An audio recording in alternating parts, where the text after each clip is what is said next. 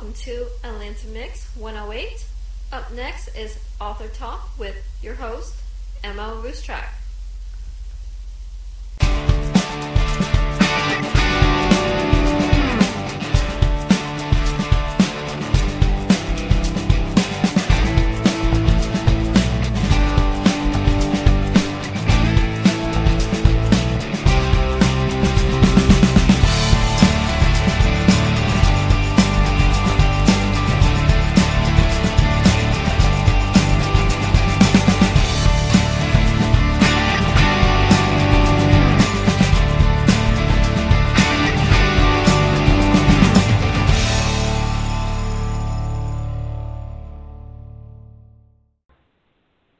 Welcome, Atlanta.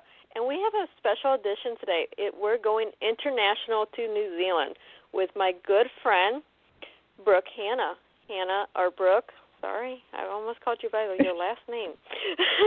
Everyone does how are you doing it's today? all good. I'm doing well, thank you.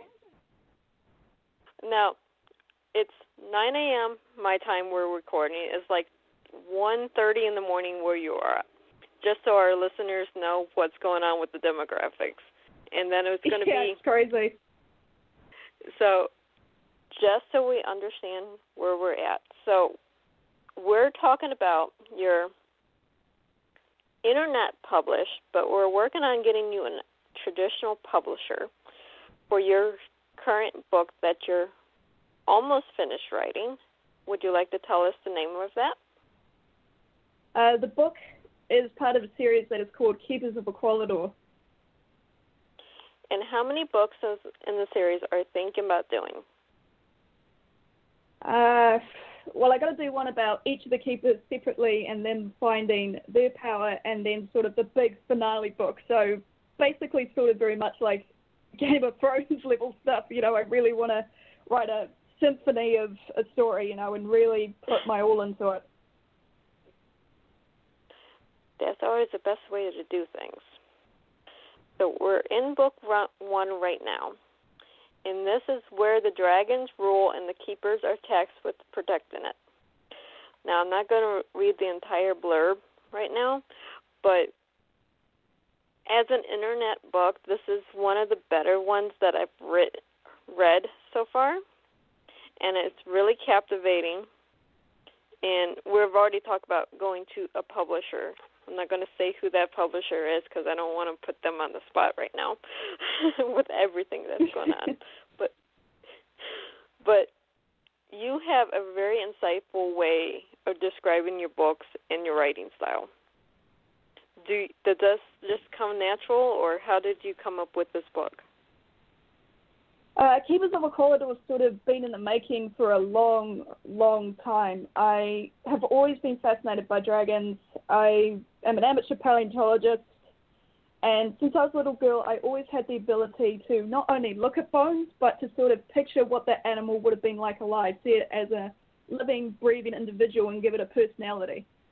And when it came to dragons, everyone always just saw them as these scaly animals, and I was like, well, okay, that's kind of cool, you know, and they're scary, but, you know, what if they had fur and feathers and like, magic powers, but also lived, like, in complex civilizations? That's really where the idea of Keepers of Equalidor came to be, because I was thinking about a coming-of-age story at the same time, and I was like, well, why not apply it to dragons? That is a really interesting thing. Yeah, because we all read the books where all the dragons have scales or breathe fire or in their own way terrifying. But yeah, you don't absolutely. hear where the dragons have fur or magical powers or do something creative or more than just being scary. Yeah, and I mean, and that's so sad because it's the same with dinosaurs. You know, when the dinosaur revolution came around and everyone found out all these things about dinosaurs that we had only imagined in our head, you know, like dinosaurs with feathers and being able to fly like birds. And to think about a T-Rex, this big, scary predator, you know, that everyone just sees as this killer because of things like Jurassic Park, which is stupid because, in fact, they were one of the most amazing mothers in the history of planet Earth. So it was really like, how do I bring that kind of amazing feeling that I felt when I learned all this stuff about dinosaurs to kids? And I was like, well, I'm going to show them my version of dragons. Well, there we go. And I'm so glad you did, because it's amazing what you've done with this story so far. Thank you so much. That means a lot. Now, you only have the sample on Inkit. We already discussed there will not be any more sampling, because we really want to get this book into more readers' hands and into a publisher's hands, because that's where this book really, really needs to be. And to hear that after going through what I've gone through, for all the viewers out there, guys, I actually live with complex post-traumatic stress disorder from over 16 years of bullying for being different and unique and seeing the world the way I do and writing stories the way I do. To hear people actually say that they love the book that much, even with just this little snippet, just makes my day. Just makes me smile like a total idiot every single day of my life. No, currently, okay, we're talking about bullying. I'm one of the authors from my publishing house, Wild Dreams Publishing, that's working on an anti-bullying anthology or campaign. We hear this so much within the world of books about bullying. Even our authors are bullied by other authors because they're either unique, have a different writing style, or people just don't get their writing style. If we all step back and let each other be who we are meant to be, we wouldn't have half the problems that we have. That's why we're doing the anti-bullying anthology. Which I think would be fantastic for a lot of kids in school, that are different, because I went to a school where everyone was very sporty, and I can't run. I've got flat feet. I fall flat on my face if I even try to sprint. I'm like trying to run after these kids, and I just fall. So I was terrible. And creativity and art and all the stuff that I did was a way of getting that frustration out by creating these characters that could do the stuff I couldn't. And right. I owe them a lot.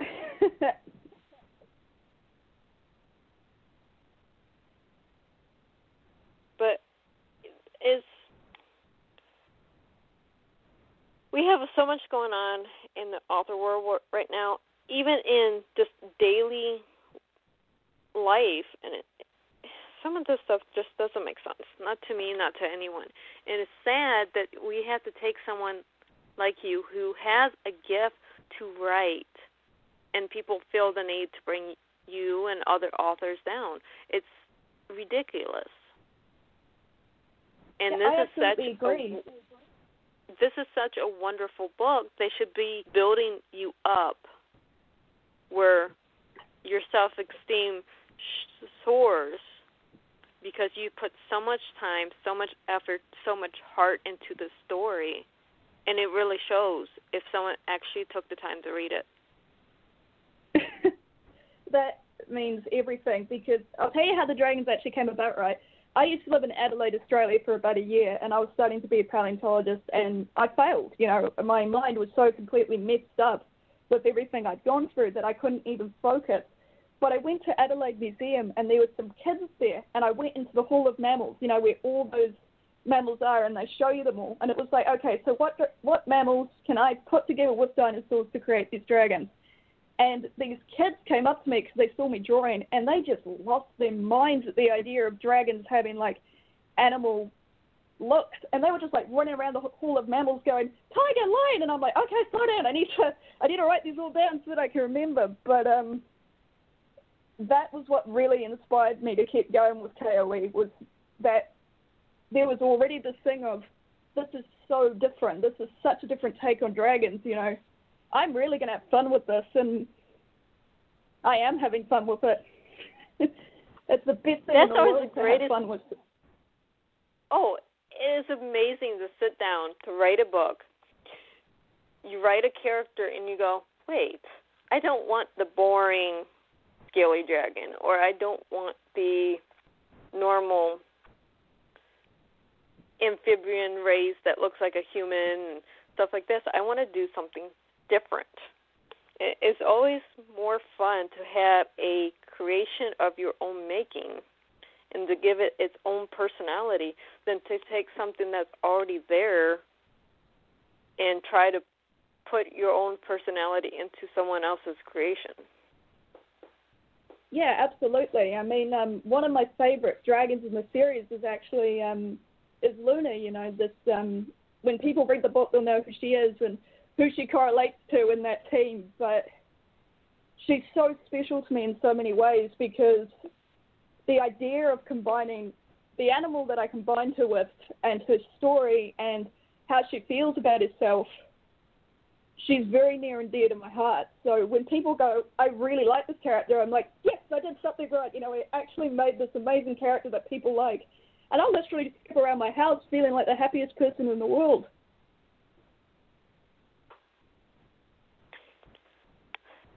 See, I have dragons in my own series.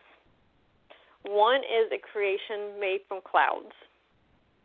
So you have cool. the scaly, but it's really made from the cloud. It's not really a dragon as we would know it. The second one is actually the main character transforming into the dragon, and she takes on different shapes as dragons, whatever her mind decides to be. So it's really fun just to take different elements to create different dragons, different characters, different worlds, and letting your mind just wander. Yeah, and or I should, you know, my dad's a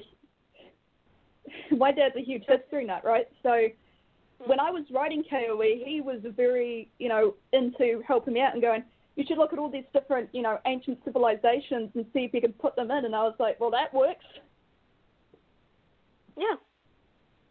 You know, when you start blending historical facts or historical civilization, at least the part that has the governing bodies or the architecture or different things, and then you make a fantasy out of it. It's very unique, very exciting, and this is a story I absolutely love. So just so you know, I do want to read the end of this as soon as you're done.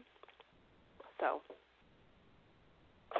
Well, yeah, the first book's gonna have a lot of the action and sort of the coming together of them as a group and having to overcome not only their own differences, because, you know, it's sort of like when you go into a school environment, you know, and you get thrown in with all these different kids and you're all arguing because you've all got different opinions and you've all got ideas of what you want to do, and then something magic happens, you know.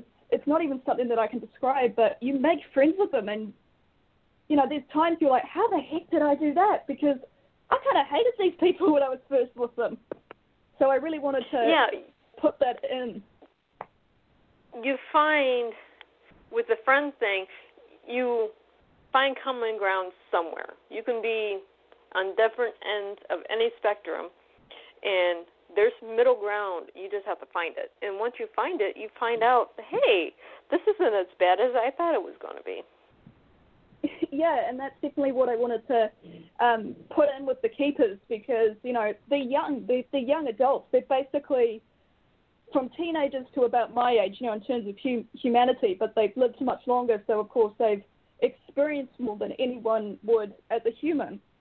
But then you can sort of play into the psychological effects of what that has on someone, you know, like what happens if instead of going through 16 years of something, you went through 16,000 years, you know, say the dragon's aged every 1,000 years, and then it kind of gets really interesting when you think like that, because you just can add so much more depth to these characters, and that's what I've loved so much about exploring every single last one of them.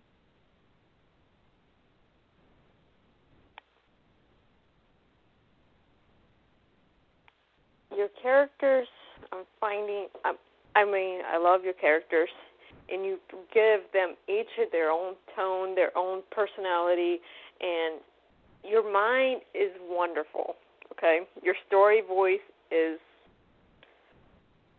I want to get this book into the hands of many, many, many, many people. But we need A, get it finished. B, get you a publisher, because you really do need a guiding hand to get this book out to as many people as possible. It's just that good of a book. And I'm a fantasy reader. If it falls into fantasy, I'm all over it. I'll read anything, but my go-to genre to read is fantasy. That's my escape. So when I find a book that I can escape into, whether it be dragons or other realms or whatever, I look at it not only as an author myself, but I look at it as a reader with a critical eye as, is this something I really enjoy, am I just reading it? And your book sucks me in. And like I said before, I want to see the ending of book 1 to go into the next book, but I want you to have a publisher before you do anything else. Well, the interesting thing is that when I write, I can sort of see it like a movie. I think it's because I'm an artist as well. You know, I sort of can storyboard everything in my head and then understand where the characters will go, and they all have very distinct voices. You know, I know exactly who I would want to basically voice them. Speaking of, you just said something, and something just clicked with me. When you're done writing this, I highly suggest making a script from it. If I knew how to write scripts, I totally would. I've never written a script before in my life, so I'm really nervous about that, but if people would want it. Okay. When we get to a publisher and everything's hunky-dory with the publisher and we get this into the hands of the readers as in a physical copy, contact me, keep me in touch, and we'll see about getting this made into a script. Because this is another book that I see someone like Universal taking, or HBO, because this could be the next Game of Thrones. Yeah, just I to would throw that out there. My mind. I am not kidding. I would lose my mind if HBO or Universal went, hey, we want to use your book. I'd be like, excuse me one moment. I would put my phone on hold and then run around the house screaming my head off, probably making my neighbors wonder what the heck's wrong with me, because I would be so pumped for that concept. So we need to finish book 1, have you with the publisher, keep you completely protected with your rights, because that's 100% important. And then we need to work on a script for you. That would be so cool. There's so much cool stuff I see in this book that, as an artist, it needs to be played out. As an author, I can't wait to read more. And I do so many things, and we'll talk about this more in length later, but I do so much marketing and stuff for different authors and different things besides this radio show that every once in a while I'm given the opportunity to do something truly helpful and unique for other authors. So this is one of those times that I think I can get you at least started toward the right direction. Honestly, any direction would just be incredible to get it out there to people and to see what they think of it. We're going to get it in the hands of people. You don't have to worry about that. But it's just getting it in the hands of the publisher to get this so people can have a physical copy. Digital is great. I don't knock those ones that read only digital, but I'm a traditional reader. I love the smell of paper. Oh, yeah. You give me... Every time I used to go in the library, right, they had the old X-Men comics, and I would literally be sitting there smelling them, and everyone would look at it and be like, you know, get into the lunatic asylum. Why is she sniffing the books? I'm like, they smell amazing. Exactly. It's not, well, part of it's the ink that you use, and part of it is how long the pages have been exposed to air. But when you get all the collection of books together, it just smells amazing, especially in a library or a home library. Yeah, I quite agree with that. Have, so, yeah, I can't write unless I have books surrounding me. I have to have my books. So my house smells like paper. Go ahead. Can I come and see your house? Because that sounds awesome. I'd go nuts in there. I'd be like a cat on the floor purring because I would just be like, yes, books, give me all the books. Like, if you're ever in America, I would gladly house you for a while. But yeah, every room in my house has books. Literally, every room. Oh, no. Even my kitchen. That sounds awesome. We don't have a lot of room where I live, so I've had to make like a lot of sacrifices in terms of stuff I can have, which is okay because, you know, like a nice cozy house is lovely, and it's great to, you know, just to write because it's like, oh, I got this nice cozy place to just chill, but at the same time it's like, I want to set up my YouTube channel and I want to do this and I want to do that, and it's like, and I don't have the room, and it drives me a little bit crazy. So that's what's been so good about having an outlet like KOE, is just getting my mind off all that frustration. I can totally relate. My house is not big by any means, and it's really cozy, but at the same time, I'm like, I'm not giving up my books. My house can look cluttered. I'm not giving up my books. Yeah, definitely. If I ever buy my own house, right, it would be like an old converted barn. It would have 2 rooms up the top with like stained glass windows inspired by Keepers of the Corridor, with the books just everywhere, set up with an art studio and full YouTube, and just be a place I could go and write, because I would just love that. Yeah, eventually I plan on getting me a house that I can build in bookshelves in every room and just be surrounded by my books. Books make an excellent insulation, by the way, when you have them in between walls. So. Really? I didn't know that. Oh, yeah. If you have built-in bookshelves and you have your books on the shelves, it makes great insulation in a house with acoustics. Yeah, that would be awesome if I could do that. That'd be so cool. It's a little one tricky. Of the things. Go ahead. Yeah, I bet it would be a little tricky.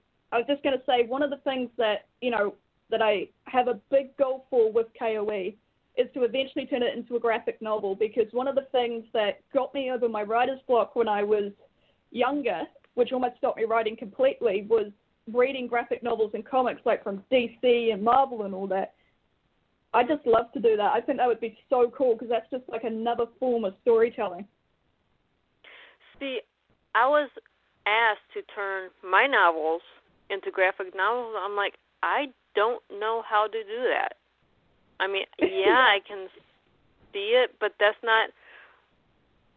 I never read a graphic novel or a comic book in my life. Never. So I have no idea how to set one up.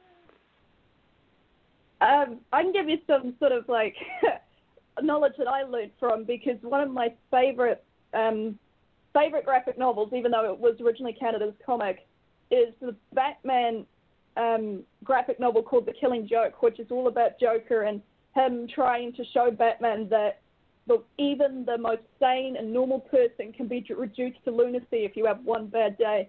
And the art in it just tells the story so well that you don't even need the dialogue. I would highly recommend it. It's a dark story.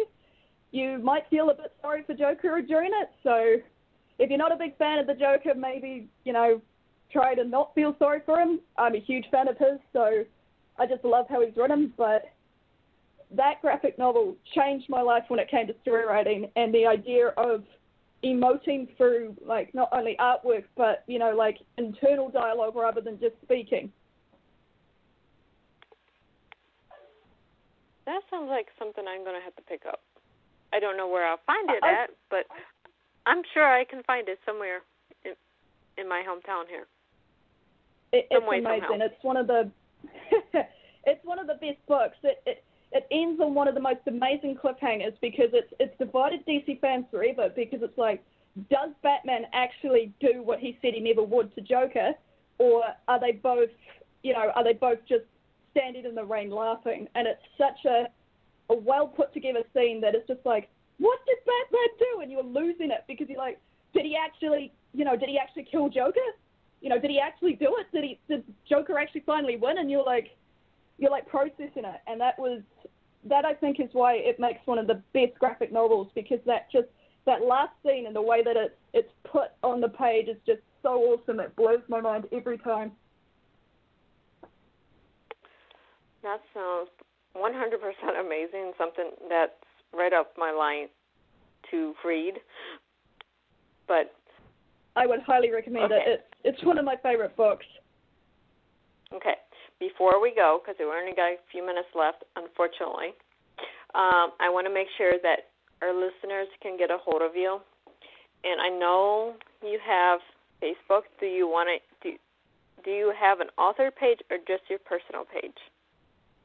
I have just a personal page for now, but I've also got a fan page for Keepers of Equality, where if you guys want to see some of the artwork that I've done for it, you're welcome to check it out. I have a YouTube channel up and running, well, in the making right now, called Ruscsak Rise, where I hope to, blast your minds with the book eventually.